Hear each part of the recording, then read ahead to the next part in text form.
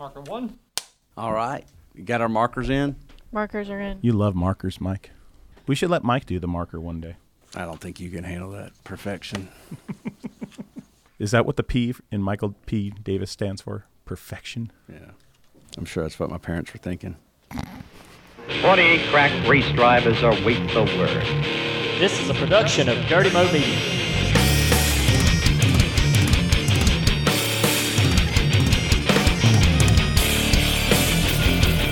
Seconds drag until they hear, "Gentlemen, start your engines." 48 crack race drivers await 80,000 wild people cheer 48 determined men towards the starting flag.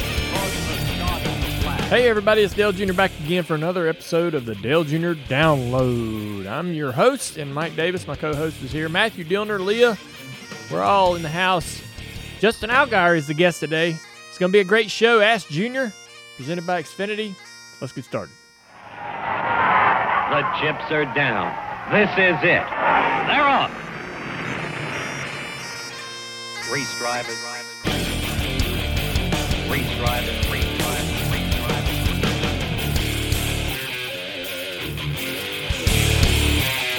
It's the Dale Jr. Download. The best fan in car will win.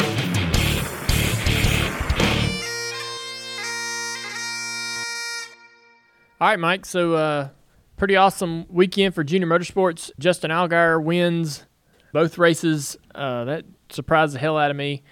We won with filter time on the car, and I joked with my co-owner in that business, Blake Cook, that we are now winning sponsors in NASCAR. Something, I mean, I've wanted to accomplish everything in NASCAR, but winning sponsor wasn't on the list just because I never thought that I would own a business that would be sponsoring a car. It's kind of funny because all of my Twitter career, whenever I'd say, hey, man, that driver's pretty good, people would chime in and go, you should sponsor him. You should sponsor him, Dale Jr. Right. Put him in Junior Motorsports and sponsor him. Right. I'm like, well, I'm not a sponsor because I'm not a owner of a business. I'm the car owner. I need the sponsor part. That's how this works. But now I'm the sponsor. I almost wanted to go change your Wikipedia bio to be like, Dale Earnhardt Jr. is a race-winning sponsor in the NASCAR Xfinity Series. He's also won 2 Daytona 500s in his career. Look, I know we're bending the truth just a little bit, no? Huh? No, we're not bending the truth. We're just not sharing the whole truth, right? The whole truth is that you're like, there's a majority owner of Filter Time. Sure. That's not you. Yeah. But we'll talk about Blake Cook in another episode. This one's all about you and your contribution to the win as a sponsor. So that was pretty amazing. The Filter Time car is okay. You know, Blake comes to me and it's like, hey, you want to do a couple social media posts for me? I'm starting this business about filters to mail filters to people so they can change out their filters because nobody does it. And he's so right. And I'm like, oh man, this will be great. I want to be a bigger part of this. So I decided to be a partner in the business. So we worked all that out. The business is growing like crazy. Yep. And we had the Filter Time car in the iRacing NASCAR kind of thing. That's right. Yeah. That's right. When the COVID was in full effect, you ran. So that was pretty cool to be able to put it on national television in front of people doing that. It's actually been on the Xfinity car before. We raced it at Kentucky, I believe, last year. So yeah, but it was on the car this weekend, and I'm like, it's neat. Then he goes and wins. So it's neater. Big time. Cool. And now there's a race-winning diecast people can get. Yeah. So is that right? Yeah. Yeah. Oh, yeah. So there's a car out there. We're going to make a diecast out of it. You know us. How about the hat trick, by the way, for Junior Motorsports this weekend? 3 wins this weekend because of Josh Berry. Yeah. Yeah. It's been good. Yeah. Josh went to Hickory and they ran doubles and he won one and didn't win the other. Yeah, but you didn't sponsor that car, so I don't even know why we're talking about it. This is about sponsorship here. This is about you as a. Pace car heads to pit road. The flag waves the green flag. Another first in this weekend was the fact that I got to host the Xfinity race on Saturday. They had the two Xfinity races. The one with the filter time car on Friday, I got to watch on TV at home, and then went into the booth on Saturday and got to host the race. So what's different about that, right?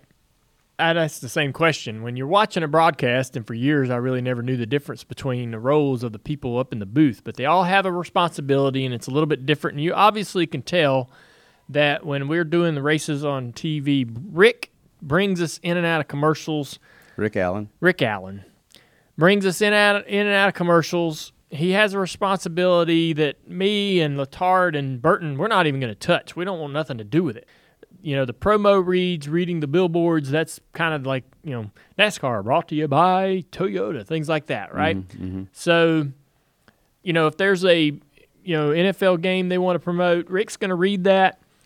All those things, right, are Rick's responsibility, and he does the play-by-play. He's going to call pretty much all the restarts when they get to the restart zone, or he's going to call all of the last laps, literally, you know, as the cars are getting down to like 3 or 2 to go, Rick sort of takes over, and he has somewhat of a script or a story about every driver that could possibly win that race. And when we get down within 3 or 2 laps to go, he pulls that page out of that driver that he thinks is winning, and he starts to read the bullet points about that particular driver. To bolster this moment of victory, right? Right. Whatever tribulations and trials that this guy's been through, whatever might have happened that day or that week, whatever it is, he's got notes, and he's going to read it off as that guy's circling the track in the final couple laps. They get the white flag presented by Credit One Bank. He's got to read that, right? That's a paid advertisement that he has to take care of. We can't be, me and Burton and Letart can't be jibber-jabbering in that moment, right? And then Rick's going to call him to the finish line, and we sort of stop. We sort of bow out. Now, if there's some kind of crash or something wild happening, we can chime in with real, genuine reaction, but otherwise, it's kind of Rick's role. Well, I got to do that job for the Xfinity race, and I was super nervous. I did a lot of preparation. I called Rick, chatted with him, text back and forth a bunch about different things and questions. I learned a lot from Rick, and all of this really makes me appreciate Rick Allen and how good he is and how important he is to the booth. He's our leader in the booth, and you know, so when we get to do these jobs, though, it helps us understand. And why do they do these jobs? Why does NBC mix it around? Yeah, I think NBC just likes to try things. Right, try new things, but they also like to challenge us, and they want us also. There's probably a small part that they want us to understand and appreciate that role and that job, right? And it helps me become a better analyst, knowing now what Rick's accomplishing and trying to accomplish in each thing he's doing.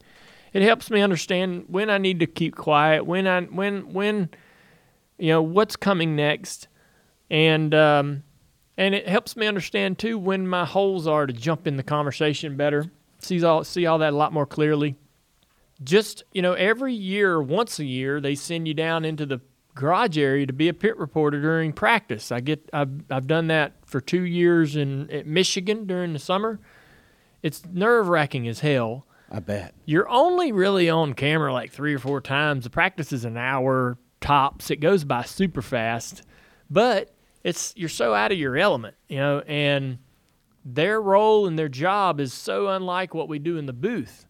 It's very foreign feeling, and I like that NBC sort of challenges us and puts us in them positions, and I think they do that particular thing where they put us in the garage as a pit reporter strictly to show us how hard that job is, to appreciate our pit reporters, to appreciate what they're trying to accomplish and what they're trying to bring to the experience of the race itself. Their role is tough. Mm-hmm. They're running up and down pit road. They got a billion stories, a lot of things happening on the fly also that they have to cover and handle. They got to try to jump. They got to create their opportunities to be a part of the broadcast. Mm-hmm. Whereas I'm sitting in the booth and I just react. Right. The pit reporters are running up and down pit road, looking for stories, information and stories, and if they don't hustle, they're not going to bring an opportunity to TV or bring themselves to TV, and they'll disappear, right? They'll disappear in the broadcast. You can do that in the booth if you're not careful, but my point, I guess, is the hustle from the pit reporters is something I really learned to appreciate that I didn't even know existed. Right, I didn't even know that they were grinding that hard as I was a driver all those years. They were just there doing a job. I'm curious because I know also how difficult the radio style broadcast for NBC were. Was the play-by-play that you did this weekend in any way similar to the radio style broadcasting? Because you're saying a lot. You're saying way more words first of all, and radio style is not. I don't really like doing the radio style because it's harder. When you're in the booth and especially when there's 4 of you in there. There's never a moment during the race when everybody looks at you and goes, okay, go, talk. You basically just sit there and say anything whenever you feel like saying it. It's just spontaneous, whatever's happening. In radio style, the cars are going around the track, and you know when they get to a certain point that you have to talk. Yeah. The mic's going to be yours, and here you go. It's like getting pushed out on stage. And it can't be no difference from the last lap. They are still single file, 10 car lengths apart. Right. It can't. Over to you, Marty. Every time's got to be something different and unique. Yeah. What you're describing. So it's a challenge. I don't like being out of the booth and away from the technology and the tools. When we do the radio style, I guess the only place I really have enjoyed it is at the Glen because it's beautiful. It's a great, it's not a bad perspective to be sitting down there in the bus stop all day. And the action where I'm at, my particular spot, is pretty busy. The bus stop, yeah. Yeah. So I where Jeff is, it's maybe not so busy. Maybe it was less enjoyable for me if I was over there.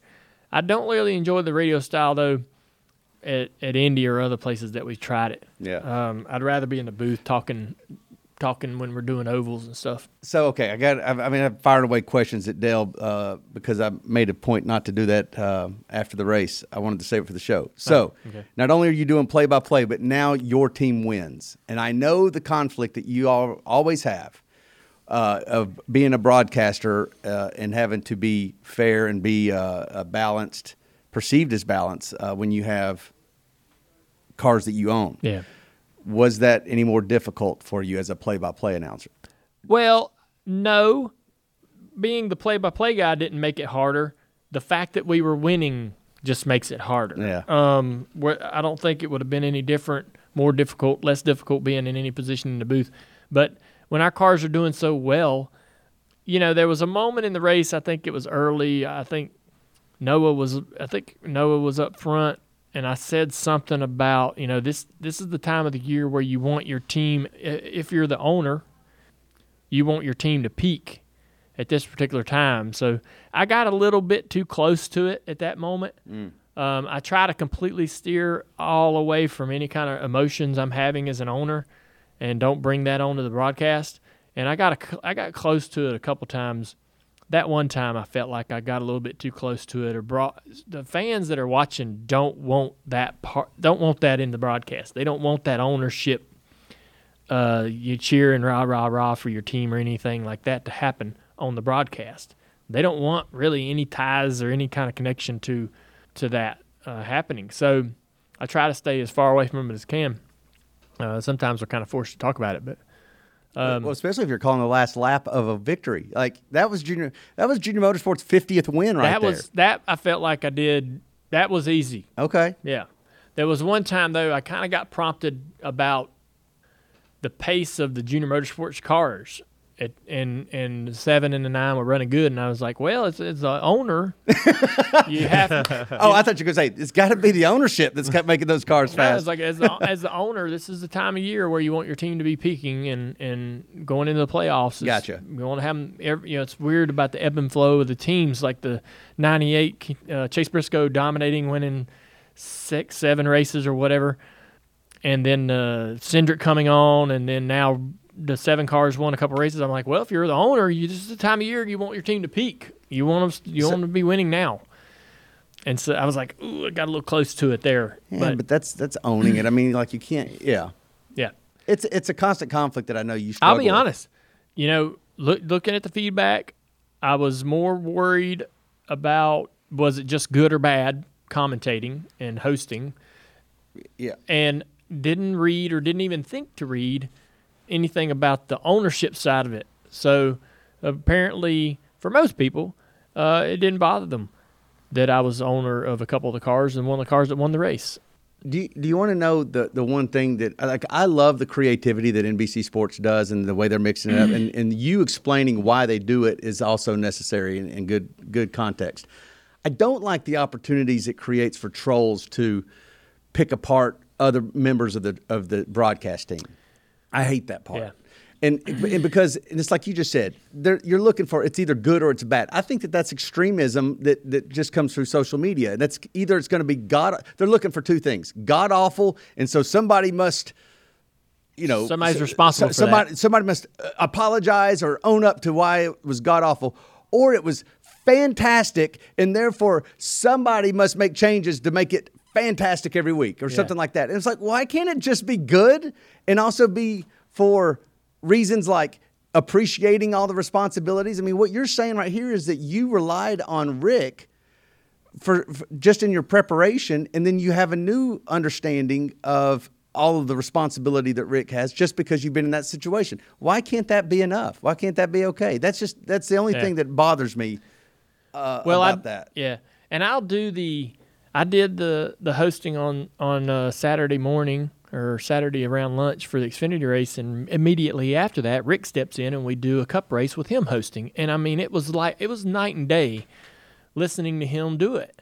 I literally almost wrote down every single word I was going to say all the way from the open to the green flag. Wow. I mean, welcome to Richmond Raceway for NASCAR Xfinity action. The Virginia is for Racing Lovers 250 here in Richmond, Virginia. I'm Dillon Hart Jr. All the things from that moment all the way to the green flag. The invocation, what I was going to say, teeing up Burton for to speak to the driver during the pace laps, what I was going to say to tee up Dale Jarrett, to mention the in-car cameras and who those sponsors were. Everything was I had it handwritten exactly how I wanted to say it. Mm-hmm. And I prepared as hard as I could.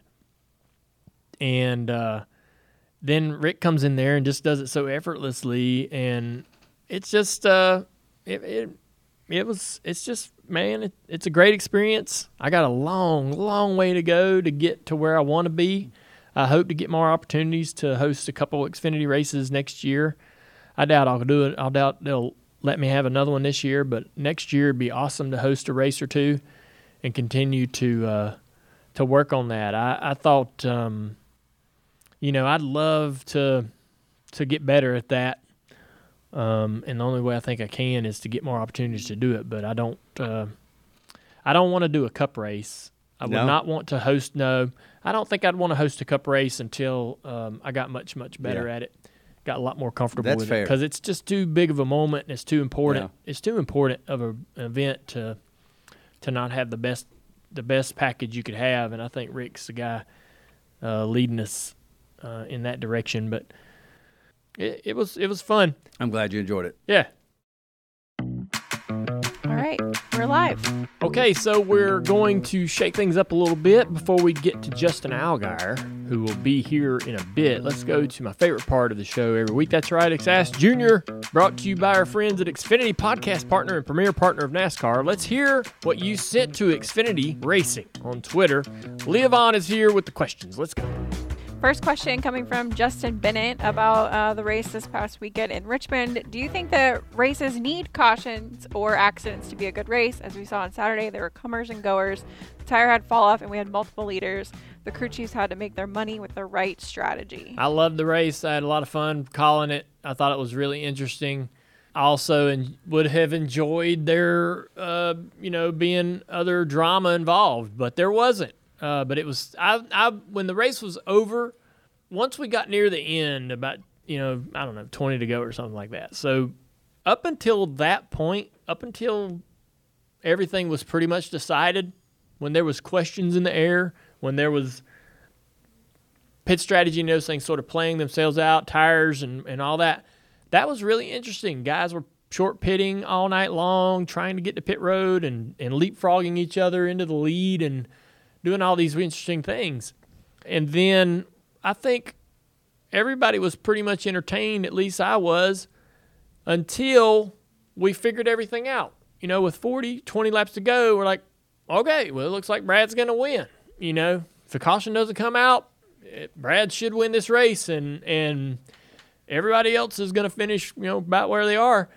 That's when the wind kind of went out of the sails a little bit, so to speak, but that's okay. That just happens in racing. I mean, if we want to call that a boring race, then that would mean about 80% of the races in the history of the sport are boring, because the majority of the races in my lifetime played out kind of like that race played out, With that said, I definitely am up for some ideas or some change.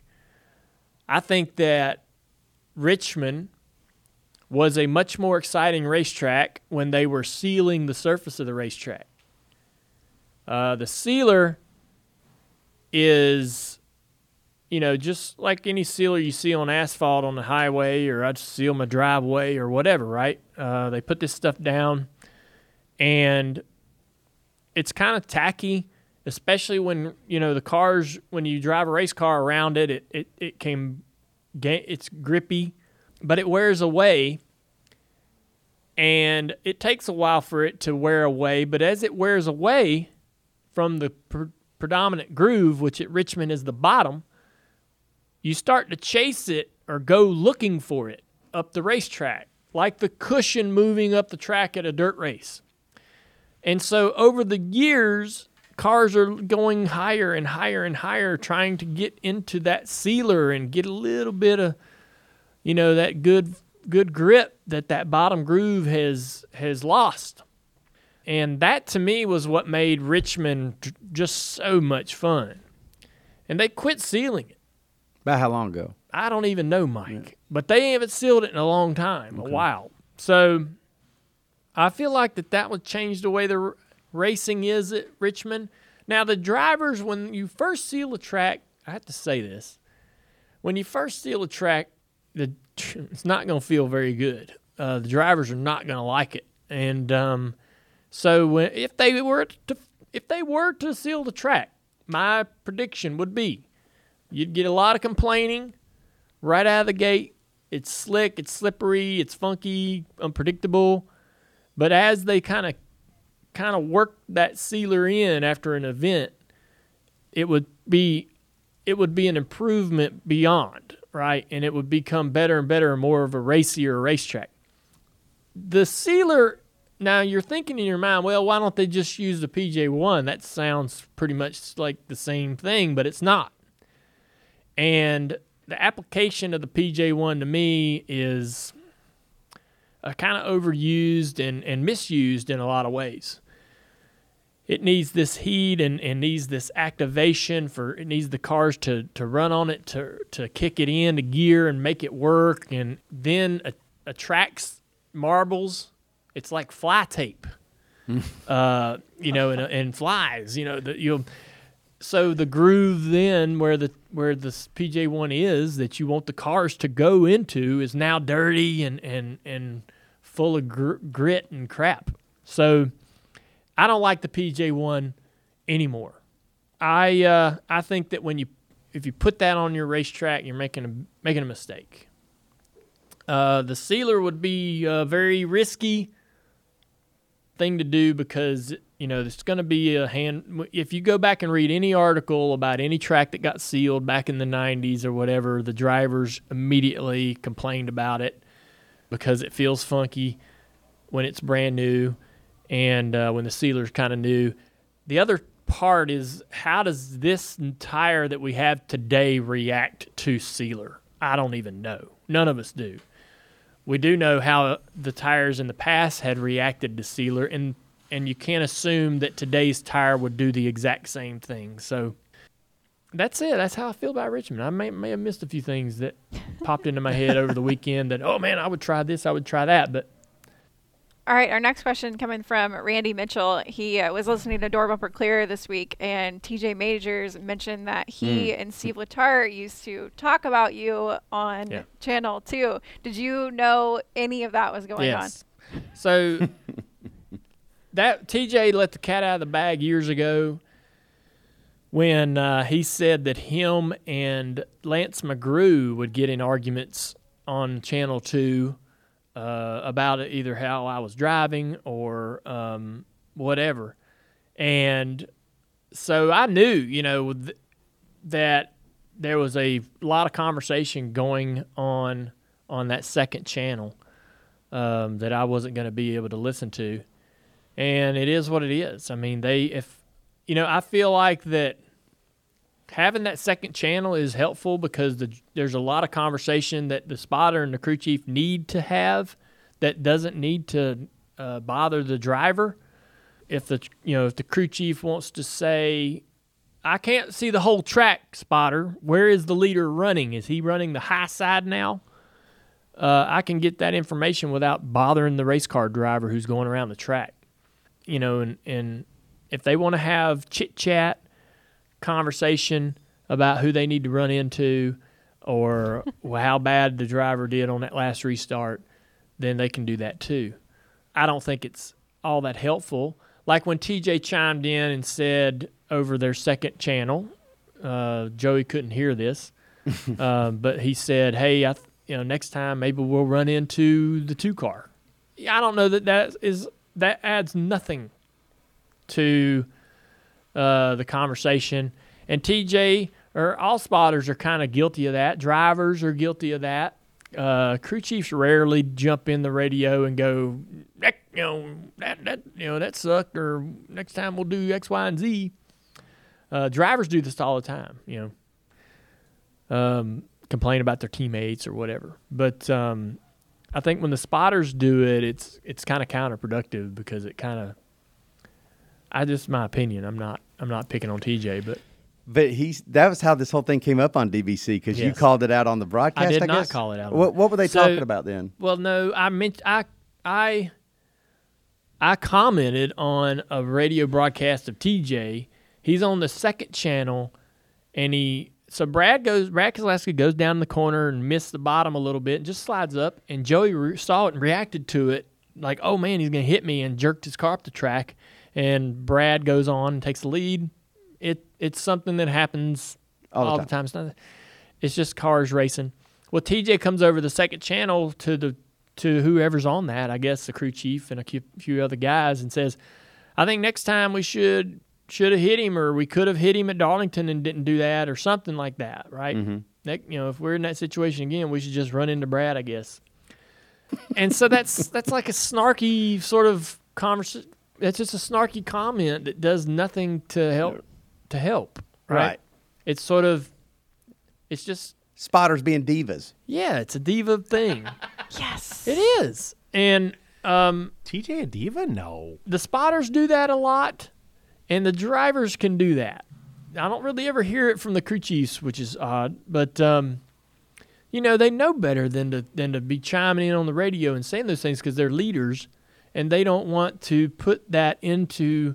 They don't want to assume. They don't want the rest of the team think that that's good practice. Right, and they don't want it on radioactive. Yeah, I just think they don't say it because they don't want to set that example for the rest of the team to follow. Mm-hmm. And so anyhow, we played it on the TV broadcast, and we all laughed. Gotcha. Steve Letarte said, or somebody, maybe it was Rick, said, TJ Majors is stirring the pot a little bit. And I said, never. TJ never would stir the pot.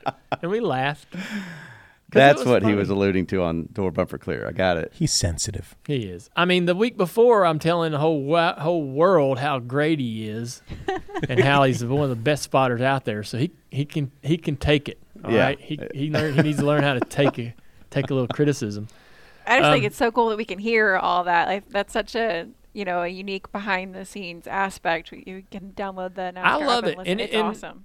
Our broadcast listens to both channels. They're both public, and we're going to play whatever we hear on them, even if whatever TJ said, the driver could not hear, right? And that was something TJ felt was important to let me know after the race. He's like, hey, I would never tell Joey to go do anything, wreck another guy or whatever. I'm not going to jump on the radio and go, Joey, wreck him. That's or a good point, though. You should hit him next time that happens.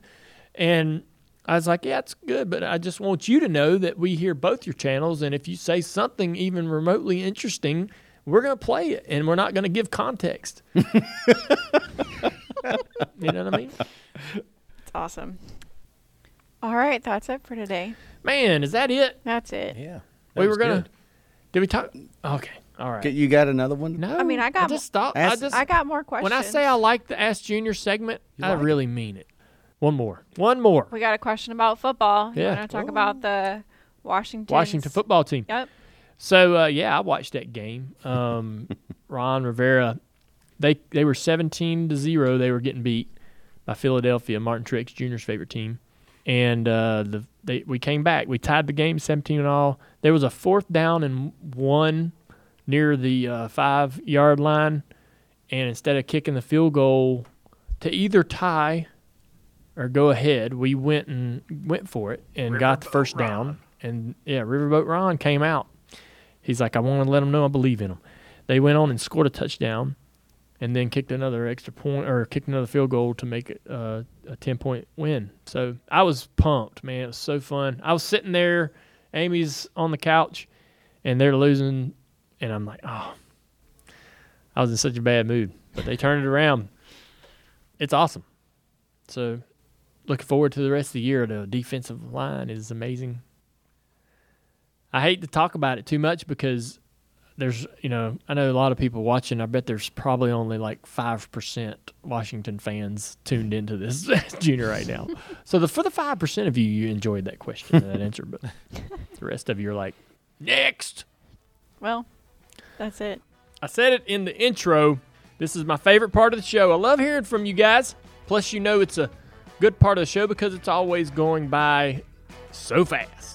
Every week it's fast. It's just like Xfinity Internet. It's extremely fast. Xfinity X-Fi keeps me connected. I honestly can't think of a better way to stay up to speed with NASCAR and Dirty Mo Media all season long. You heard it here, folks. Don't forget, Dale's here at the table every week to answer your questions. So get those brains working, get creative, and hit us up at Xfinity Racing on Twitter using the hashtag AskJunior for a chance to hear from Dale Jr. himself. One more thing before we wrap up, Mike. A big thanks to Xfinity for being a premier partner of NASCAR.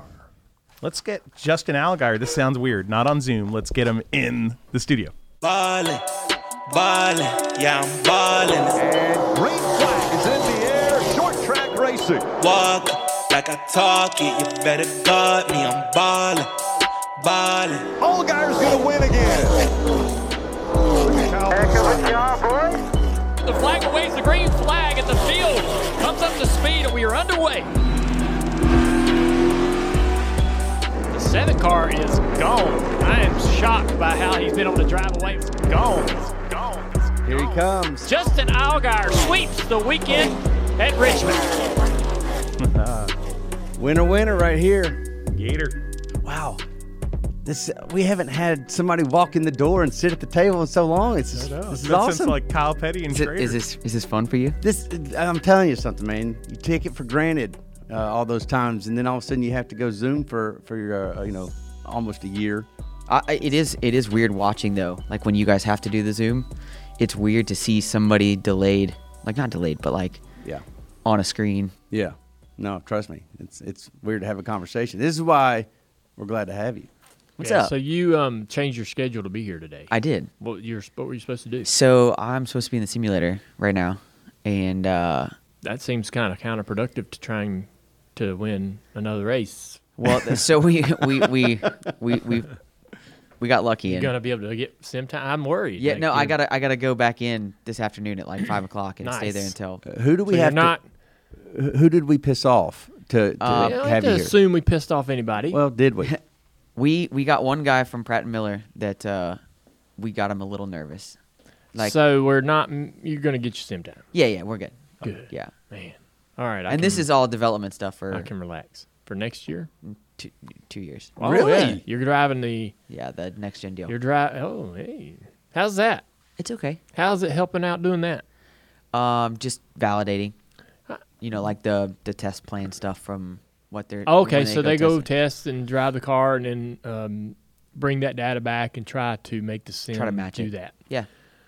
All right, so we'll get into more of what we brought you in here for, but let's dive into that a little bit. I know fans probably got a lot of questions just hearing those kind of comments. So I always thought about this too. So when I was kind of going out, when I was retiring, the sim was coming in, and they were basically, when you go drive the sim, well, a lot of the work you were doing was trying to fix the sim, make the tires right or make things right. So, and the sim is okay. It's not quite as fun as playing iRacing online because there's nobody to race and it's not quite perfect, and there's some things that, like I say, they're trying to fix and make improve. Right. So how do you does that make it difficult to get in there and do it because it's kind of frustrating and you're not really working on this weekend? You're not really working on your car, your chances to go faster at the next racetrack. Yeah, we actually do a lot of work with that. I've been lucky enough now the last couple of years to drive the Wheel Force car.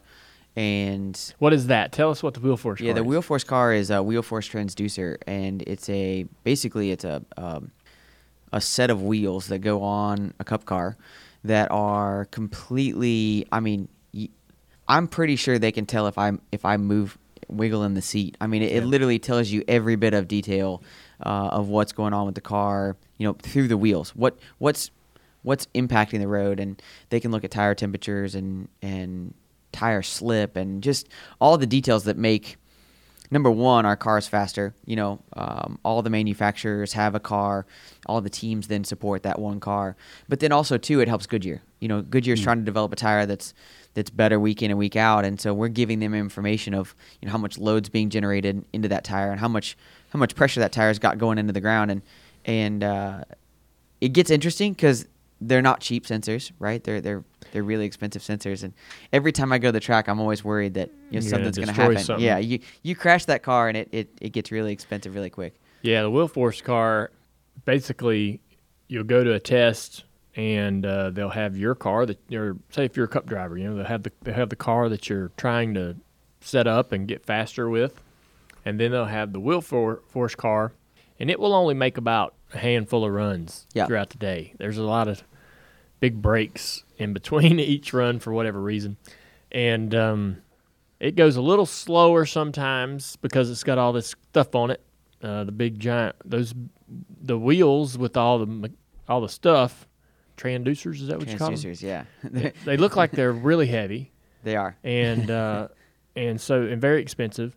Always kind of wouldn't run the exact line against the fence that I would run in my real car because I was afraid I was going to hit the fence with all that stuff on there. But well, and they stick out too. They do. So there's a bar that sticks out around the outside, and that's where they get all their temperature measurements from. Yeah. So it sticks out probably a good 5-6 inches. Yeah, I'm trying to visualize this, and it seems like it would be. It sounds like you're saying big and bulky and heavy.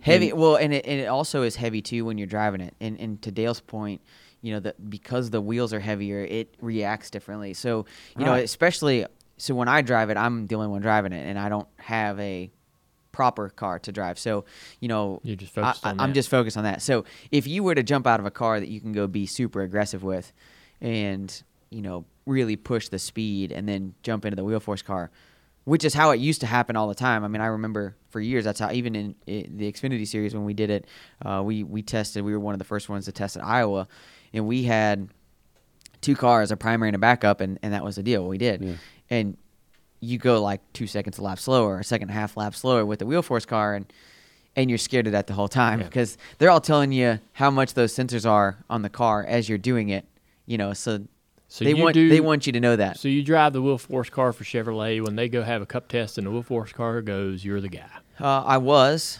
That's all kind of been put on delay, to be honest with you. In the last year or so, we've not really run too much because they were waiting Getting on ready all for the this new for the car. new car, and then with that car being delayed, obviously the tires are kind of locked in. Have you heard? Will you go drive the new car at a racetrack? At this point, to be honest, I think probably a lot of the Cup guys that would have turned down the Wheel Force car in the past might be more inclined to take that opportunity just to get laps in the new car. I think it's going to be interesting. I think that the new car is very, obviously we don't know a whole lot about it. Even with me going and driving it some on the simulator, there's not a lot we know about it. There's still a lot of unknowns, and obviously a lot of that's been solidified as of late. But I'm interested to see how it races. I'm interested to see, just in listening to some of the feedback of the drivers that have driven it, what they think about it. It's just different. It drives different. The way you attack things is different. Just knowing what I know growing up around tires, right? I mean, I've grown up around racing tires my whole life. That's what my family does. And when you take a wheel and you go from a 15-inch wheel to an 18-inch wheel, that's a big difference. Gotta be. And that's my biggest question, to be honest with you, is how Sidewall that's getting smaller and it how is that's more gonna feel stiff. to you. The tire is more stiff. It doesn't have as much rotation to it, and it just changes. It changes everything. Everything. It changes tire savings at Richmond, just like this past weekend. Yeah. So the tire is the most critical part, I think, biggest component that affects racing, and so I'm cautiously optimistic, I guess, about the new car and the tire, because the tire, like you said, the wheel's going to get bigger, so the sidewall gets smaller. I think the tire gets wider. It does get wider, yeah. So I don't know how much, but I think it's maybe an inch or two. More contact patch, more grip. Should be more grip. But yeah, with the sidewall gets smaller, it therefore becomes stiffer, and then there's less flex and less reaction time to slip. So that's what I've heard from most of the guys that test the car is it's great, and then you bust your ass. Well, here, okay, a perfect example of all this is, when the bias-ply tires kind of went out and the radial tires came in. It was a little bit the same thing. It was the same concept, right? Because a true radial tire, is built. It's called a radial tire for a reason. It was built with the belt being in a perfect circle around it, very, very rotationally stiff, and there was no feel, there was no forgiveness, right? Right. So if you remember when they first came out with the radial tire, there was a lot of complaining, right? Especially guys that had been around for any number of time. They were like, "I'm out. I'm done. I'm retiring. I'm Y'all quitting." took away my cover up. Yeah. I screwed up, and now you can tell. Yeah, and I mean, guys were spinning out that shouldn't have spun out. They were just random, boom, you know. And I think that's where this is at. Not to that scale, obviously. There's just so many unknowns, and I think that's the sport of auto racing, though. You look at auto racing as a whole. I mean, when you look at the beach and you got a Hudson out there, when the first proper race car came in, people were probably scratching their heads like, what the heck is that thing, And then you got guys like Smokey Unick that just take it even a step further and go, hey, we're just going to, or Banjo or whoever, they go way off in left field, and then people are looking at it going, what did that, that's not what I got, Right. Yep. So I don't know. Hopefully, I mean, I don't know how to say this without sounding. So if the tire makes the guys spin out more, maybe that's what they're wanting. No, I think So I say that because listen to Clint Boyer. He says, "Man, you got to have more cautions. We got to we don't have enough yellows. We don't have guys getting in trouble, and maybe this car will be trickier." Like for example, wasn't it William Byron testing it at Fontana and spun out on the almost on the straightaway, down the back straightaway, like something must have been weird or broken or wrong, but for that to happen. But this car also, they square up the rear tailpiece, which takes away the flat right rear quarter, takes a lot of side which the force car away. that we have now was supposed to do that, and then the car the Xfinity Series has now. Well, no, the Cup car. They were supposed to be flat, and then you show up at the racetrack and you got an eighth of an inch of skew to it. So they're like, well, don't bring that back, and then you set the tolerances a little bit more, and then they show up with a quarter of an inch, and they figured it out. I mean, everybody pushes, and if the whole field shows up, it's of nobody's interest to tell them, hey, you all everybody in this field has to cut your tail sections off and move them over. So then when a whole group of them get by with it, then somebody else does it. And it's just the same reason why the old style car got so off-centered. Yeah, well, I'm hoping that they don't allow that to happen with the new car and keep those tail pieces centered and keep the quarter panels similar on each side so that they don't draw that straight right rear quarter panel. Well, I think with the technology that we have today, right? Like your cars today. Yeah. Right? I mean, looking at the Xfinity cars out in the garage, that with that plastic body, they don't really get to they don't really get to twist that quarter panel around. Well, and the Hawkeye too. You got the OSS. Yeah. The optical scanning station, I think is what it's technically stands for. But you got that where now what used to be. I'm looking right here at the Nova, and I think about they probably had an overall. Yes. And they probably had a nose template, maybe.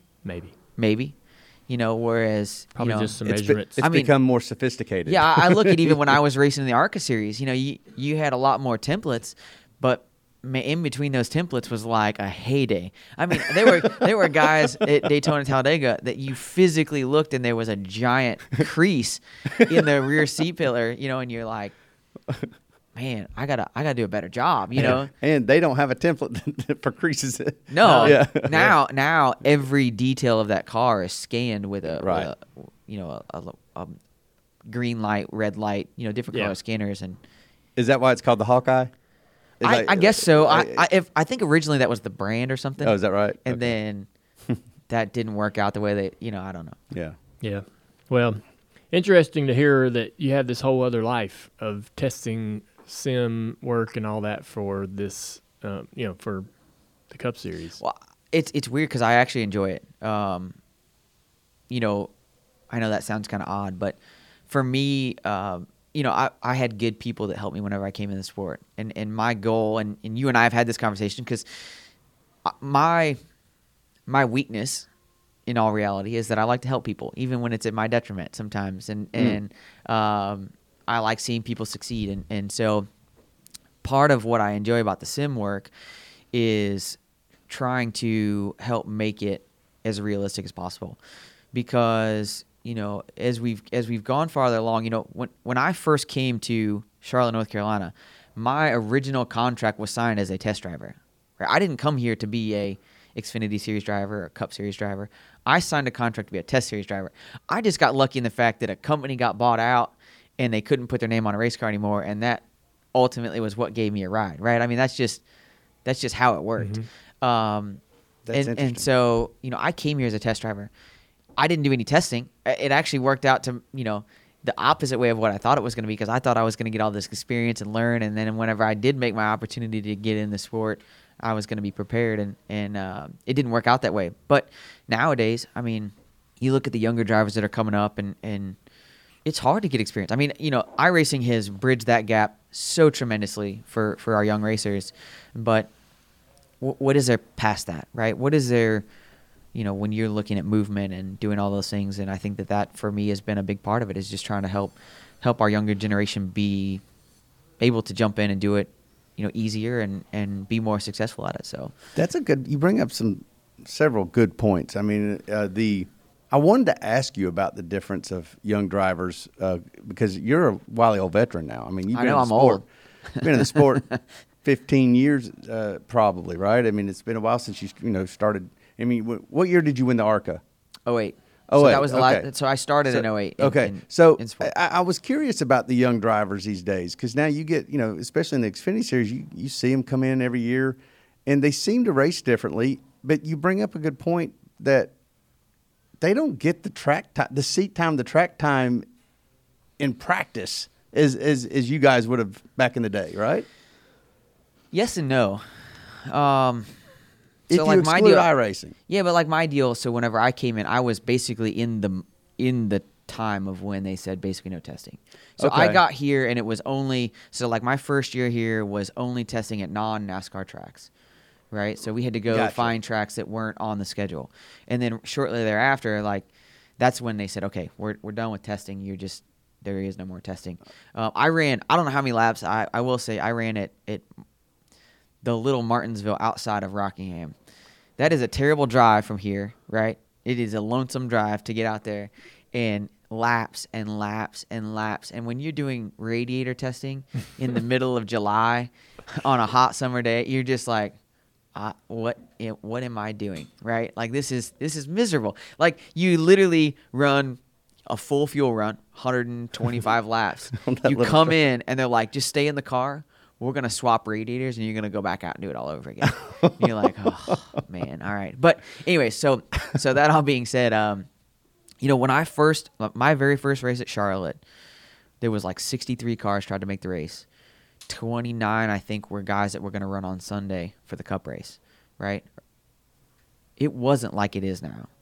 The interesting part to me is that young guys come in now, they got a shot to go win races, right? Mm-hmm. Like, immediately. You run your first race, you got a shot to go win a race.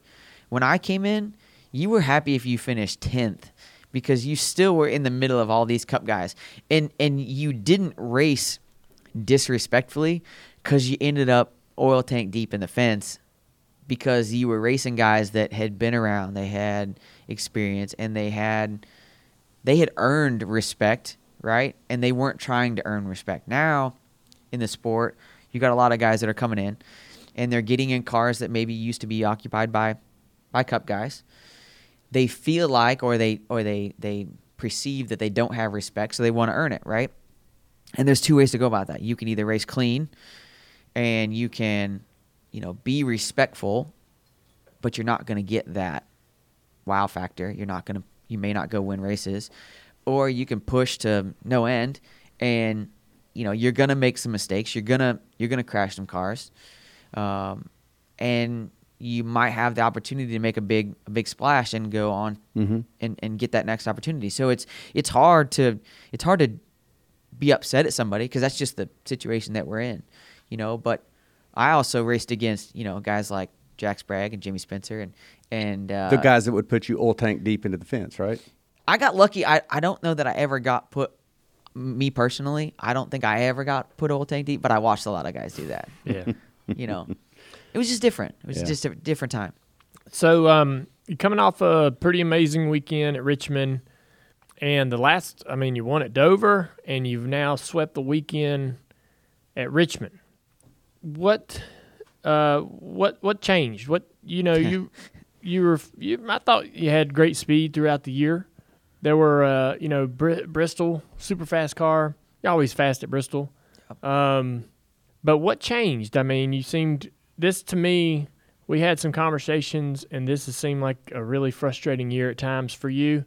You turned it around and won 3 races in a very short period of time, so 3 of the last 6. Yeah, 3 of the last 6, yeah. And here's the crazy part, nothing's changed. Yeah. Literally nothing's changed.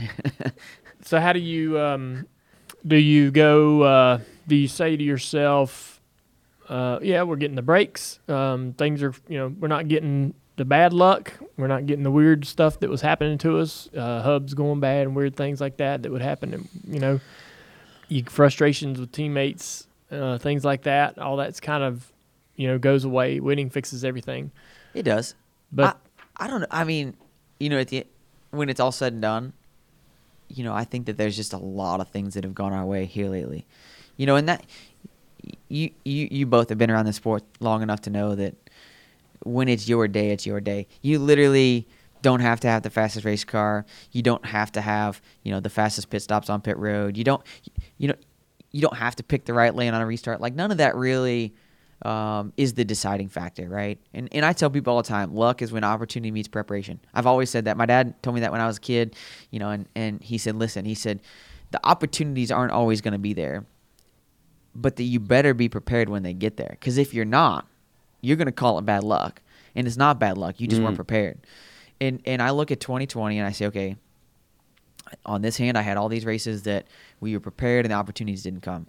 And then I look at this hand and I say, okay, all the opportunities came and we weren't prepared, right? So I've been down both sides of that road already this year. In 2020, yeah. In 2020, right? Okay. And you brought up teammate battles, right? So Noah and I obviously have had our challenges in 2020. But what's interesting about it is I'm not I really wasn't even mad about what happened on the racetrack. Are you talking about Bristol specifically? Yeah, Bristol specifically. But then even afterwards, the conversations that he and I had, and Dale knows, kind of what went on behind the scenes, and obviously, there was a lot that went on behind the scenes as much as what happened on the scenes. It wasn't the on-track issues that were the challenges, and that's hard. That's hard to believe because the on-track stuff was pretty bad. Enough to make anybody frustrated. Right. It was, but it wasn't. Right. I mean, it was just. It just was. It was an interesting time. I mean, at the end of the day, I again, going back to helping people, my goal has been to help people. And when Noah called me about the opportunity to come here to Junior Motorsports, what should I do? Should I stay, or should I stay and do what I'm doing at KBM? Should I switch and come over? I told him then. I said I will help you any way that I can. I'm 100%. I will gladly help you, and I felt like I did that. Right? I felt like that was. I held true to that, and so the on-track stuff is what it is. There were some things that happened, out of the car, that made me mad. Yeah. And I was mad. 100%. I was mad. But ultimately, I would say right now he and I are in a good place. And it took not talking to each other for a good long while and not associating with each other, and now we're in a good place. He actually bought my lunch at Richmond. He bought my lunch. Yeah, he bought my lunch before we went to the racetrack. Okay, so I'm putting all this together. All right. So first of all, you and Noah had on-track and off-track stuff that you had to sort out, and basically separating yourselves helped fix that. My question, though, is if you would have won the first 2 races of the year, would all the stuff that you're talking about been as frustrating? Or was it the fact that you were not winning? You went, the first races. 19. I went 60 races without a win. 60 races without a win. Yeah. Okay.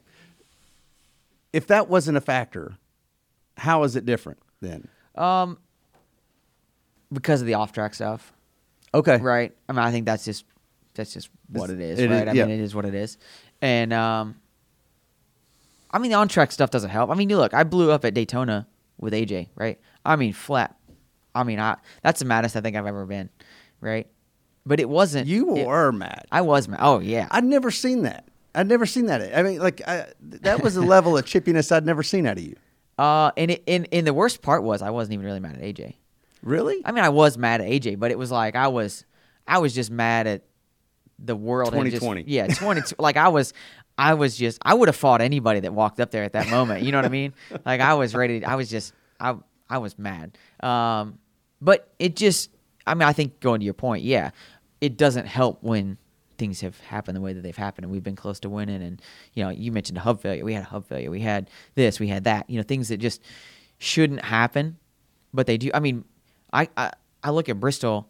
In the last 5 races at Bristol, I'm not sure how we haven't won one. Right? I mean, we had a cut tire. The hub failed. We had just stupid stuff that you go, man, that can't happen this many times in a row, and it does. I look at Phoenix this year. You mentioned winning the first couple of races. I mean, Phoenix, we had the best car. Nobody could keep up with us, and we made a pit strategy play, and the caution never comes out. We get caution after caution, and then when we need one, we can't get one. Yeah. So it's just, I mean, we still held on. I think we finished like 5th or 6th with no tires. You mentioned Phoenix, and everybody knows you're fast at Phoenix. Were you pretty excited to know that they changed the schedule in your favor? I think that if you had the choice between Phoenix and Homestead, I'm sure you'd pick Phoenix. Oh, 100 all day, every day. Yeah, not that I don't like Homestead. I just for sure put Phoenix on Phoenix. Level. Yeah, but here's my challenge, and this is everybody. When they announced it last year that they were going to go to Phoenix, everybody's like, "Oh man, aren't you so excited?" And I'm like, "Well, I'm excited if I make it." Yeah. But there's only 4 of us that are going to go there, and you doubled your playoff points this weekend at Richmond. That helps. Yeah, it doesn't fix anything. Doesn't hurt. I'd like to have like 300 and then never have to worry about a single round. I mean, how cool would that be if you could go into each playoff round and say, I can't be beat. Yeah. Like I can't fall out of the top 4. that'd be awesome. I'd be down with that. Now we can do that. I can go win it somewhere in the first 3, and I can go win it somewhere in the second 3, and I don't have to worry about it. But what worries you most? The 2 wild cards, Talladega and the Roval. I think you're pretty good at road courses. but I mean, I think it's just you're just in that situation, right? I mean, there's so much stuff that can happen. Sure. I mean, those are just the places where you go, man. I hope we make it out of there. This is out of the playoffs, right? And then you go into the playoffs and you're like, ooh, I have to make it out of there. I can't. I mean, especially right now, as tight as all 12 of us really kind of are. There is literally no way to manage that. Especially this year, watching in the broadcasts, it seems like that there's like no respect, and the drivers are younger guys. Like they dump each other for no reason sometimes. Just seems like that. I don't know. There was. I guess if you were out there, if I was you, right, in years past, you'd be in this situation trying, you got 10, 12 guys trying to move forward in the playoffs. There was a limit to what you would be willing to do to somebody. Right. Now that limit's changed. 100%. It's what guys are willing to do to somebody and walk away and go, hey, that's hard racing. That's changed. What made that different? Is it the guys just being younger? Is it how the drivers are being raised as they come through their ranks before they ever get to Xfinity Series? I think that's part of it. But I think the biggest challenge right now is where are you going to go? Right? Everybody's looking at. So there's the opportunity, the next opportunity, and the challenges of getting that next opportunity are what's making these guys sort of. Yeah, I think so. More aggressive toward each other. You think about the Cup side right now. How many open seats are there in the Cup Series? Right? Yeah. There's not. I mean, there's guys that are literally quitting their jobs, right, with cars because they feel like they need that better ride. Yeah. Well, if you're in Xfinity or in trucks and you're looking to make that splash in the Cup Series, you're looking up there and you're like, well, if he didn't think it'll work, I don't think it'll work, right? So then you're like, well, I'm going to wait till the next open seat, that's the good open seat comes up. And now you look at right now, and everybody's like, oh, man, who's going 48? Who's going to the 14? Is Clint going to stay in the 14? But Jimmy retiring opens a seat, right? And I don't see, Harvick or Kurt or Clint. I don't see those guys wanting to retire anytime soon. Everybody feels like they got nobody wants to retire early. Nobody wants to retire early. Right. So all right, there's a couple things there that pop into my mind. The guys that are betting on themselves in the Cup Series. Matt DiBenedetto Cup, a year ago or 2 years ago, quits the 32 car without a plan, right? Without a sure ride. Gets the 95 deal, and that all works out for him, and he's in the 21 Wood Brothers car for the foreseeable future. Bubba Wallace says that he's done a similar thing, making a choice to step away from Richard Petty Motorsports and is without a real guarantee. Corey LaJoie just did it. Yeah, just did the same thing. Left the 32 car after a couple years of stacking pennies, as he likes to say, with no plan. He's got he's got people supporting him, partners and so forth to take to another team or another deal. But usually you don't leave programs without a plan or at least a verbal commitment from somebody else. Yeah, so you do. Yeah, you do. Huh? Yeah, you do. You're saying you do leave. Listen, I've been down this road. I know what it does to you mentally and physically. When you hit that point, driving, you gotta leave. Yeah. Like you gotta walk away from it. Even though that you don't have a guaranteed ride. Absolutely. What if you don't get your guaranteed ride? Doesn't matter. What if you don't get another ride? What if you're sitting on the sidelines and you because it's like a out of mind, out of sight, out of mind kind of thing. Listen, this sport will forget about you. I don't care. Like in a minute. Yeah, I don't care. I'm you can say that now at, how old are you? 30? 34. 4? Yeah. You're still pretty young. You can say that, but if you were 24, 28. Listen, I went through this. I was ready to walk away. I mean, it just happened that we rode in the back of a truck together and this whole deal happened. Yeah. But, like, I was done. Can we just go ahead and say, I mean, are you talking about your cup? Yeah, cup 100%. Experience Cup with Harry Scott? Ready to, so you had such a difficult time with how that went and what your experience was like. Oh, 100%. That you were like, man, I'd rather be doing nothing than this. I despised race cars at that point. God. The only exciting part for me was the fact that I knew I could come here and I could go for wins in a championship. Yeah. But wait a second. That would then prove his point that how long between the end of Harry Scott to the beginning of Junior Motorsports did you go without a plan? Because he's saying you would want a plan. Well, my deal was only 1 week. I got notified that I was not going to be back in the 51 car, and I rode with Dale the next week at Darlington, and like we had a conversation about Junior Motorsports and what was happening here, what was going on, and there still wasn't. He didn't say, "Hey, you want to sign a contract right here in the back of this truck?" But at least there was a little bit of hey, you know what? There are some good opportunities available. But here's the challenge that you run into. When I went cup racing, it was one of the coolest moments of my career, right? Because that's what everybody wants, right? Everybody wants to go cup racing. Everybody wants to feel like they have an opportunity to go and compete. Our deal was really interesting because what we thought we were getting into, and even what really Harry Scott thought he was getting into, of what we were going to have for equipment, and just, we made a lot of changes. I mean, this is the crazy part. So Phoenix Racing, James Finch, had an incredible program, and they did things their way, and they had cars that were, they ran really good with the equipment they had. Well, we had some alliances and things that when I came in, okay, so I ran a few races. We had some decent finishes, and finished top 15 in the Cup side a couple of times before the end of the year. And going into the next season, I was excited, right? I mean, you can run top 15 in a lower tier team on a Cup side. You're really exceeding, right? So we made a bunch of changes. We used different cars. We had different people. There's just a lot that changed over the winter. And one of the things that was interesting for me is what we thought we were getting. Well, that didn't work out. So then we were kind of left scrambling, and we had to get some cars. And the only cars we could find at the time were obviously Hendrick cars, but they were older. We were 300 cars behind on our newest cars. We were 500 cars behind on some of our short track and speedway cars of what the Hendrick guys were running. 500 cars.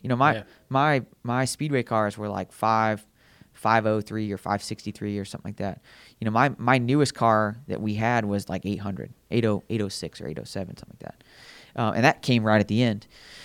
And we were just behind the 8 ball. We didn't have the resources. We thought we had kind of a way to have some resources, and then that deal went away, and so then you're stuck in a bubble. And we were in Spartanburg, South Carolina, and I'm going to tell you, this is not a knock on any person that worked at Phoenix Racing or H. Scott Motorsports. Every person that worked at those two organizations worked their tails off. The blood, sweat, and tears that went into it. I look at Johnny Davis now, right? And Johnny is now what those guys were in their organization. And you want to talk about grinders, somebody that just puts effort and time they spend every penny they got, but they don't do it. But based they run on money. lean. Yeah, they run beyond lean. Listen, when I worked with Finch, he had one pit crew pit 2 cars during the same race one time. Right. He didn't care. No. He's like, I'm not going to buy another pit crew. I'm going to have the same pit crew. Well, what about if they pit on the same lap? He's like, well, they're not going to. Right. We're going to make sure of that. Right. But it did things for me mentally that I don't ever want to get back to that place. Yeah. So there's that part, right, with the guys in the Cup Series that are like, hey, I'm pulling the plug on what's happening right this minute, and I want to see if if there's a better deal, I'm gonna take it. If there's not, I can't keep doing what I'm doing. No way to live. Yeah. Then you have the Xfinity guys that you race with every week that don't see their opportunities in the next level. Right. Chase Briscoe, right? He talks about finding out what his responsibilities are for the next season in December and like at the last minute. Mm-hmm. And really, there was a real question mark about whether he was even going to run this year. And, what were they going to do with their organization with Cole moving up? Would they keep him? What would they do? Not have any Xfinity cars? Right. Cindric, he says, hey, just because my dad works at it, Penske's not a lock for me to be able to go there. And obviously there's not any cars open at that team. They could form a fourth car, but they're probably not going to do that. He could get wedged into the Wood Brothers deal, but that would send Matty D out, right? Which wouldn't be popular.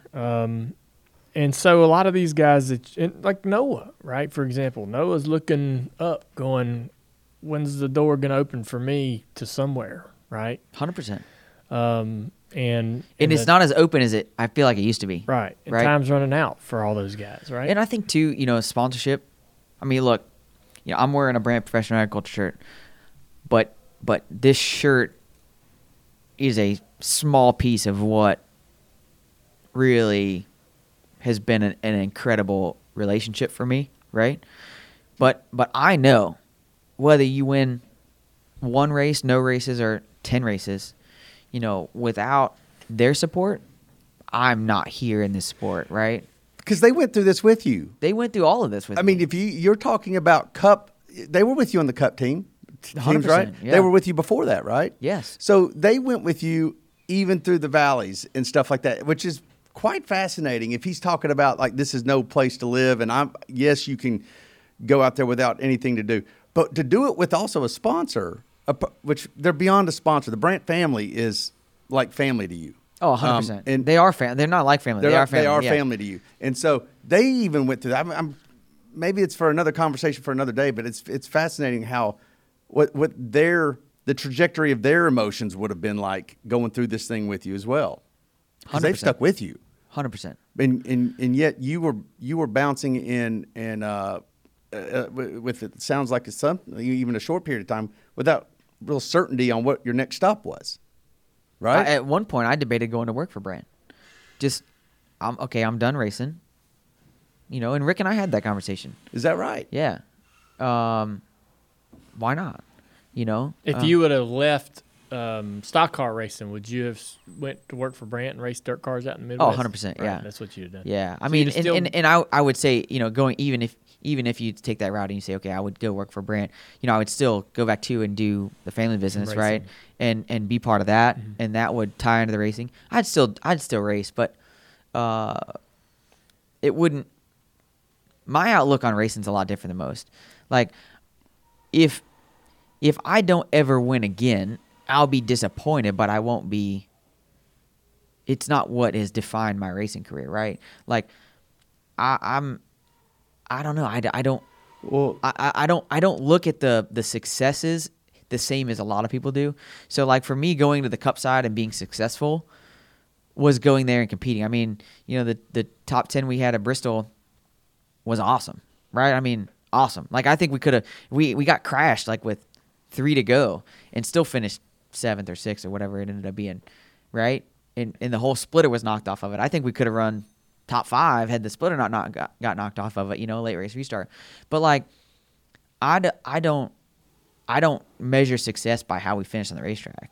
Like, if I leave this sport and I've been lucky enough to stay in this sport for the number of years that I have, and I've been lucky enough to win a ton of races, but the next one isn't going to define the rest of my career, right? Mm-hmm. It's not going to define the rest of my life. There's still a lot of things that I want to do outside of racing that I think I can accomplish, even if I race until I'm 40 or 45 or whatever that number is. But then I look at it too. I mean, different than you do.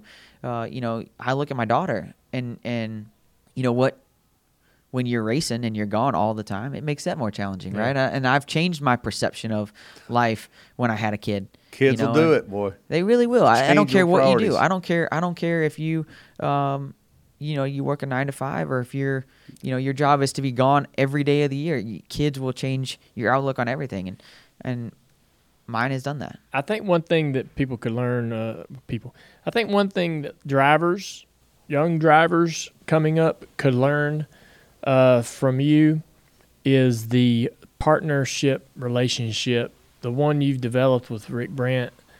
Y'all are like family, and you don't have to, if I'm talking to a young driver, you don't have to take it to that extent. I mean, that relationship might not organically be a reality, but for drivers today in our sport, I think it's real critical for them to make relationships with the CEOs of the brands that are on the side of their cars and the people that run those partnerships at the racetrack. Obviously, knowing every individual who's a part of that racing program for that business, but also knowing when the CEO comes to the race or when the CEO comes to the shop, being there and welcoming them and creating a relationship with them and finding things in common that you like and can do together. And you develop these partnerships that last a long time because of that friendship. They believe in you. Like Rick Brandt will go wherever you go. You know what I'm saying?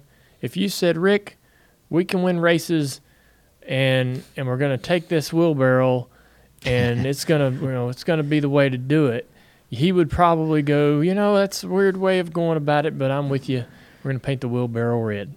We are going to paint it red. There's no question. Yeah. It is going to be red. But something a point to that's interesting to me. Rick thinks that it's interesting that more CEOs and more executives aren't at the track. Yeah. And he thinks that it's Makes odd. Right? himself available for sure. Oh, 100%. And not just to me. All the guys that work on this crew, all the guys in the shop. People in this building. Yeah, I mean, he's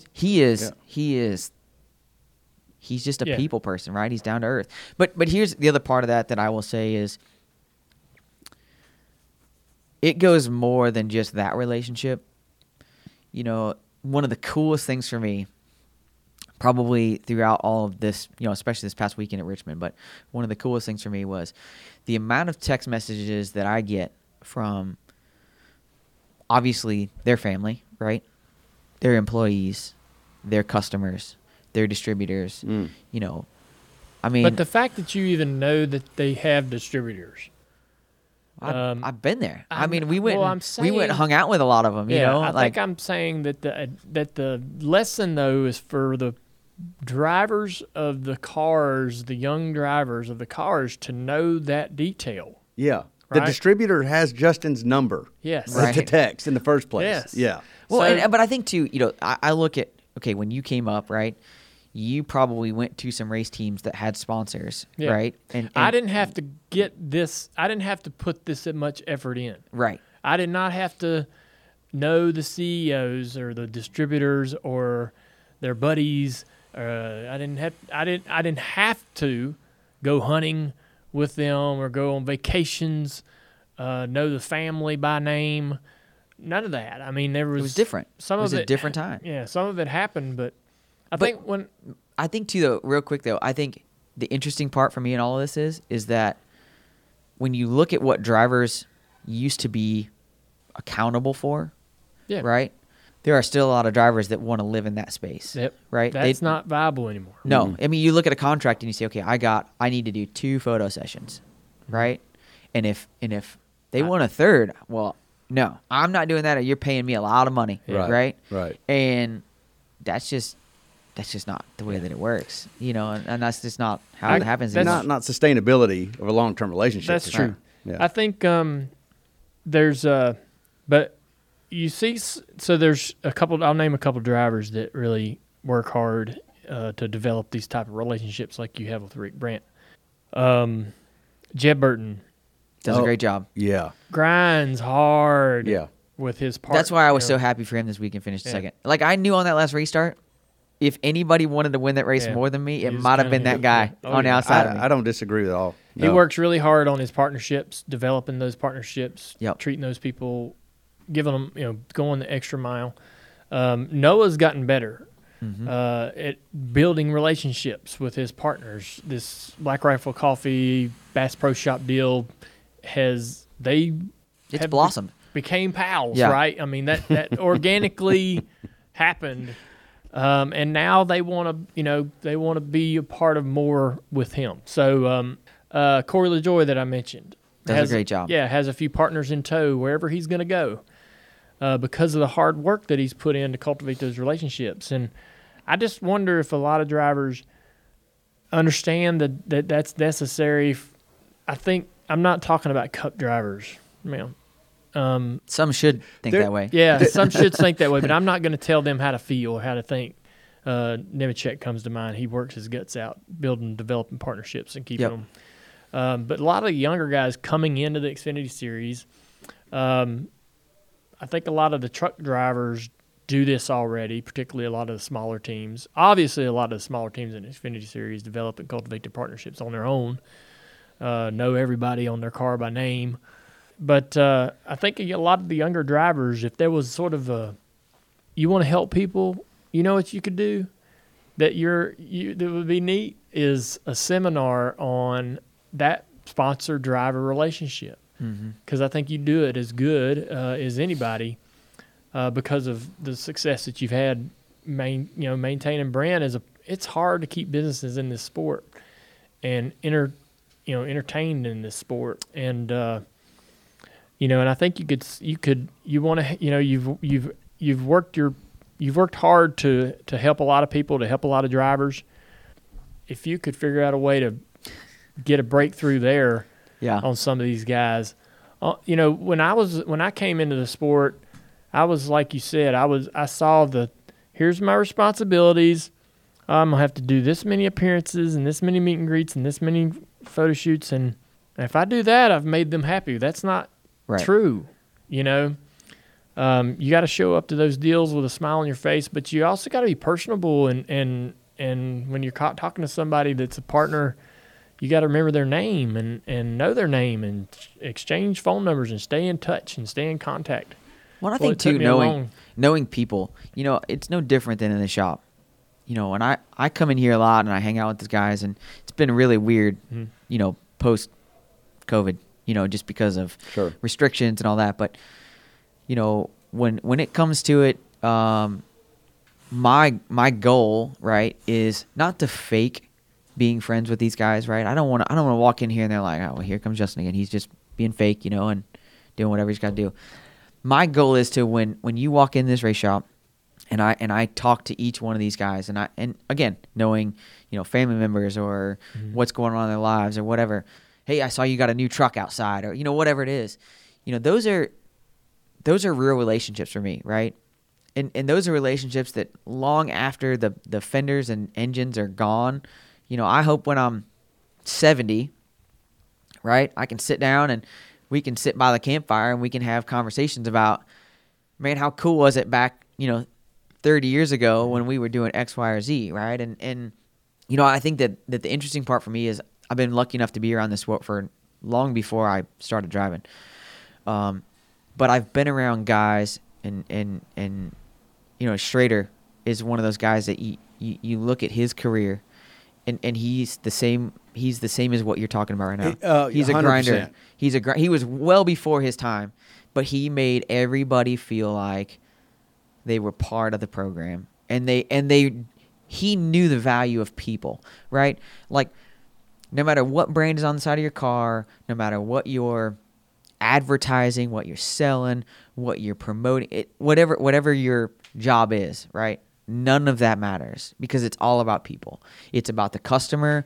It's about the people that are buying the product. It's about the people that are making the product. It's about the people that are selling the product.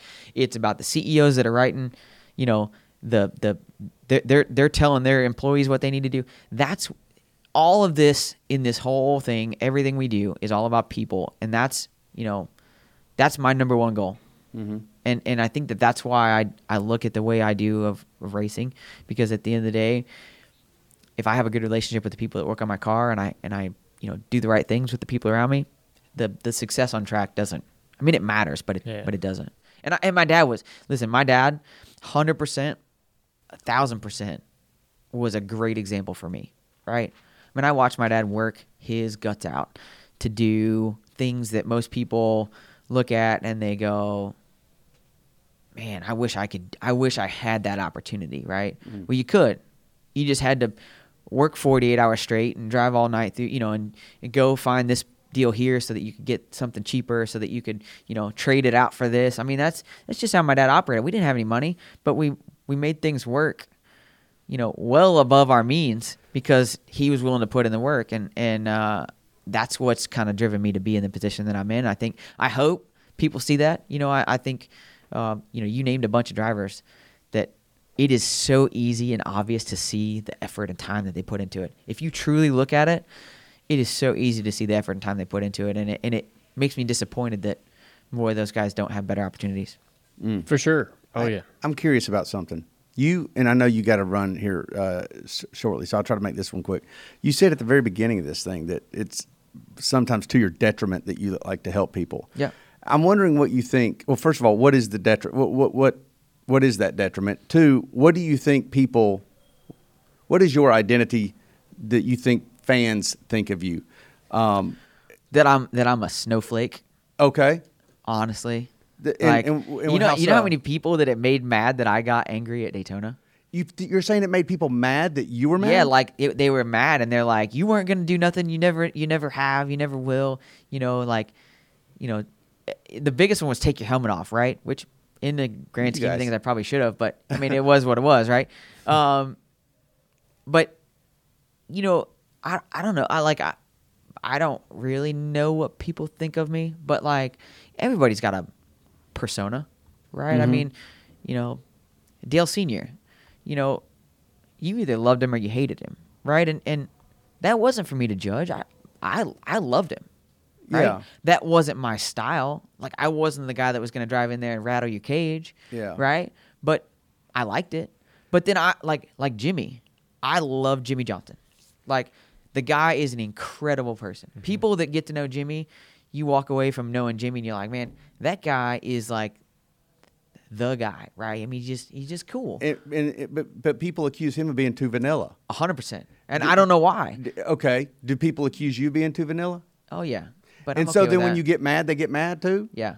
Well, that's somewhat hypocritical, isn't it? Yeah, but it's no, I mean. You know what's interesting to me on that, and the reason I kind of ask is that you're talking about to be real in front of your team and to be real, and to really want to know more about them and being a people person. Well, a human element is also getting angry and frustrated, which you've also exhibited this year. And so, I'm almost saying that should be something you shouldn't apologize for, because if we want real, you got to take the good with the good and the bad with the bad. If you're frustrated, you can just as easily fake that to your detriment as well. Could you not? Yeah, I think so. But, when it's all said and done, I work really hard. I work really hard to not be that guy. To not be the frustrated, angry guy? Yeah. I mean, look, there's no, I've never hidden my faith, right? Like I pray on the radio before the race with the guys. Like I try to be, I want to make sure whenever I'm all said and done that I'm not a different person when I walk out of the racetrack and I walk and get my rental car and I drive home or whatever it is. Like what you see with me, I feel like is what I am outside of the racetrack and who I am outside the racetrack. And yeah, I'm boring. Like I don't really do a whole lot. I love hanging out with my family. I love spending time with them. I like graphic design. What do you mean about graphic design? Yeah, I knew you perk up. Well, I mean, I designed all my race cars when I was growing up and decaled all my own race cars, and I cut the vinyl or printed the vinyl, and back to go beyond that, is your graphic design? Yeah, I mean, I designed. No, I'm saying when you say graphic design, what's fun for you to design besides? Anything. My buddy Blake Cook. Last night we were working on some drawings for his son Carter for a T-shirt for Carter for the motorcycle racing. Mm-hmm. By the way, too, congratulations. I mean, how cool was it to get filter time in Victory Lane? Yeah. I mean, it was cool to get Brant in Victory Lane too, just because I had won in everything but a Brant car lately. But we convinced Brant to switch races. right? We convinced them to go to Saturday night because we would have won either way. Well, I know that, but in the know it at moment, the time. like we had to unwrap the car after Friday night, and all I could think about post race was like, man, I just hope I can win tomorrow, because if I don't win in a Brent car, I'm gonna be so disappointed. Like I was so pumped up, and I mean, I FaceTimed Blake as soon as the race was over, and I was pumped for Blake, and and then the panic set in, right? Because like then you're going, oh my gosh, what am I gonna do? Like I can't win in one and not the other. And then I had only won in blue cars this year. I hadn't won in a red car, so I mean, I felt like I had to get that done. But the graphic design side of it, I literally, I don't appreciate my skills. I wish I was better. Like I've even debated taking like art classes because I would love to be better at it. But I could sit down and it's cool now because my daughter sits down with me and my helmet, my playoff helmet has always been kind of an extension of like my art, right? Like she enjoys that. But now she'll sit down with me and she'll be like, Dad, can we draw?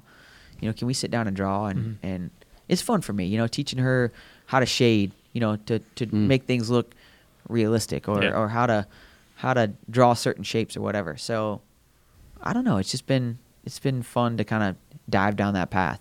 And it doesn't line up like, I don't know. It doesn't necessarily line up with sport of auto racing all that much. Like I don't know. He likes it, but like people tend to kind of separate those a little bit. I don't know why either, but I think if you're a cool, like masculine race car driver, you're not supposed to be into drawings. Yeah. I mean, I don't know why that is, but I am, and I know lots of other people that are. I'm still bummed though, because we're like 5 years into a relationship, and I still can't convince him to put painted side skirts on my car. My man is the king of painted side skirts. Oh, you can't convince Dale. Why? I mean, I have lobbied to no end in my deal. You're gonna have to try to find another route instead of paint. I know that's the problem. My Brant red is paint only. There is no vinyl that matches it. Oh yeah. So painted side skirts are kind of. So all tough. The cars that are Brant cars are painted. All of them. Man. We do not wrap a single car. Yeah. I didn't even know that. Yeah. So it's an Exalta color that is, if you remember the flames for Jeff Gordon's car, it's actually the color. Same one. Same color. Yeah, and it's like, so my car is kind of odd because it takes like 5 layers of paint to be able to make that color. It's not. It is 100% counterproductive for all of my guys that work on the race car. Sure, yeah. But they that's why they you don't complain. have painted side skirts because of that right there is so hard to. It is. But I mean, we could like alter a design to where the side skirt could be a different color. Make them yellow. We tried making them corn at one point. Black. Black is no good. They're already black. They disappear. Dillner, no. Black is no good. They do. They disappear. The car looks short and long. The car looks shorter, higher off the ground when they're black. Like there's no side skirts, and I'd like that. Well, I mean, if you want to take them off, that would be okay if the nose wasn't low to the ground. Right. But then the car looks funky when you got a. Listen, if I could just race this car right here. If I could Nova. The Nova. I mean, if I could just if we could all have that car. Honestly, I think your best, cheapest route is probably to make the side skirt yellow, bring that stripe around, bring that yellow around to the splitter, make the splitter yellow. Mm-hmm. We did it. My very yellow. first car was black on the bottom. And so like it was like 10 inches up on the side. It was black. And it was cool because it had like, it went below. But the problem was that it was black and then it blended in. Yeah. But or you could do white and then make the Brant pop on the quarter panel. I don't disagree with that. But going back to relationships, you've met Carl and Carl from Brand is the CMO. Yeah. And he came from a brand identity agency. So like they created brand identities for corporations. Yeah. So like colors and designs and details are his, like that's his thing. Yeah. And white is not part of. I'm actually surprised we have yellow number. I really am, just based on. Look, they're moving it for us right now. They are moving it right now. They are. Get a better look at this. But, for the podcast listeners, we're literally looking out the glass here and looking at the Brant car as we discuss it. And the cornfields of glory down the side. Yeah. they got cool. You loved that when they came out with that design, didn't you? Yeah. Yeah. It looked good. People to this day still are so mad at me that we don't run a corn number. NASCAR wouldn't allow it. So we had a number drawn up at one point that had corn kernels in it. That's and weird. NASCAR was like, no, we had the corn rows, the corn stripes. No, we did have that, but we had a number with corn in it as well. Design, and NASCAR but said, yeah, no. Come on. Yeah, we need to lobby them on that. Well, man, I know you got to get to the sim. You got things to do. We'll get you on here one day and talk about your life. We just kind of had a conversation. we didn't. But this was fascinating, and sure. it is. By the way, just congratulations, man. Thank you. I mean, literally, we were so ecstatic. And by the way, Dale texted me on the Friday night win, and he's like, they need to put race winning sponsor on my Hall of Fame placard. I like it. Hey, listen, I was pumped. Because I mean, I said this yesterday. Dale has accomplished so much in his career, right? You gave me something I never heard. But I mean, would you have ever have expected that? Oh no, never. I mean, No. Just in talking to Blake too. I mean, that's the thing, right? Like, Right. this was fun to do, but then when it happens this way, you're like, man, that's cool, you know? Oh yeah. So, Hell of a story. well, I just appreciate y'all letting me come on. I've watched and I've seen all the guests come on and I love the behind the scenes of what's going on, right? And I'm appreciative y'all let me be on. Yeah. Well, thanks for coming on. We enjoyed the conversation. Appreciate it. And I expect nothing less than a victory this weekend. Hey, why not? 3 in a row. Bristol's your track, man. You're pretty fast there. I hope so. More. I gotta not miss the bottom and let my teammate get next More to me. playoff points. Yeah, let's leave Bristol on a little bit better terms with our teammates. Let's go get more playoff points. Speaking of Schrader, he's right here. There he is. Yeah. That was by design. Can't escape. That was by design. All right, cool. All right, buddy. Thanks you. Thanks, guys.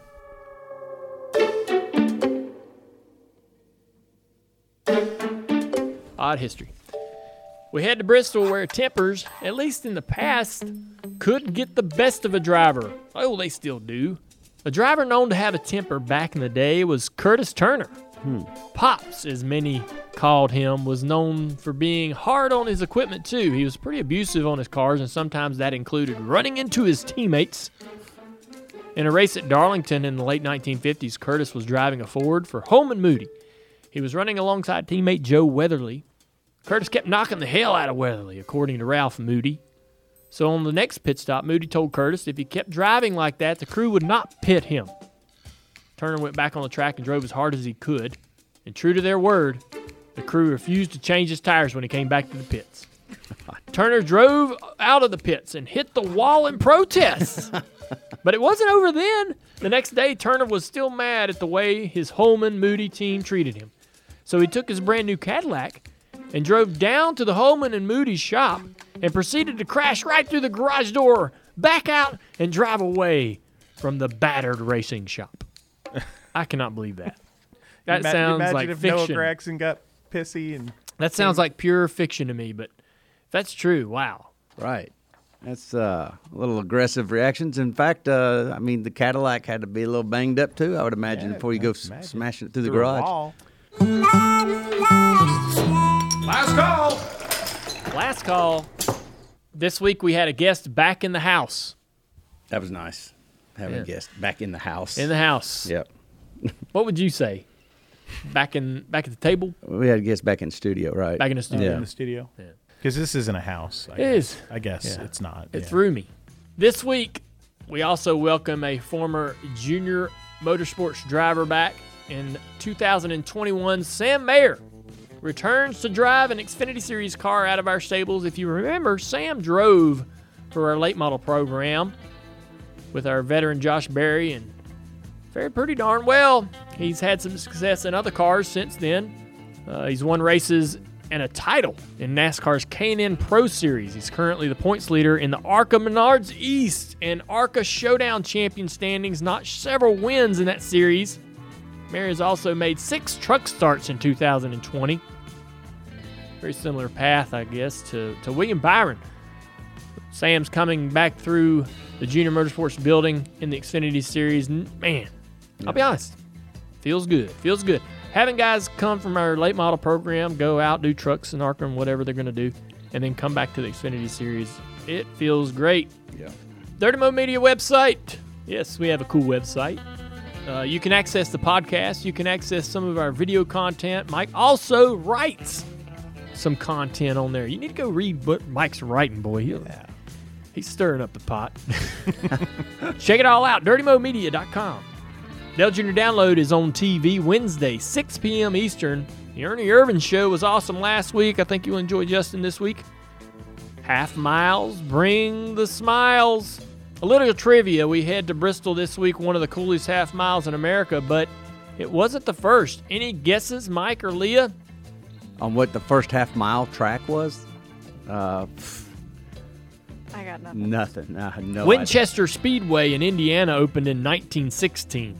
37 degrees of banking. That's significant. Yeah. That's a lot of banking. At first, I think it was 45, and then they reduced it. It was designed by a famous promoter, Frank Funk. What a name. You may remember the name Frank Funk from Lost Speedways. Funk was the promoter of the deadly Jungle Park Speedway. Winchester and its sister track, Salem Speedway in Indiana, are still going strong today. Winchester 400 coming up October 10th. There you go. A couple of wild racetracks in Indiana. Yeah. All right. Indiana. Indiana. All right, guys, that's a great show. Appreciate Justin Allgaier making some time for us today to come over here and just have a great conversation. That was just fun just to talk. The open segment, a lot of fun there. Ask Junior. That was good, too. Bristol this weekend. I can't wait. Xfinity Series action, Cup Series action. We're going to be calling it all, and then hang out on Sunday. Nothing going on Sunday. I like a Sunday off every now and then. Yeah. Only 8 races to go in the Cup Series, and season's going to be over. Something. Kind of not ready for it to end. Me neither. All right. Well, hope you guys have a great week. Thanks for tuning in. Take it easy. This bit of badassery was made by Dirty Mo Media. Dirty Mo.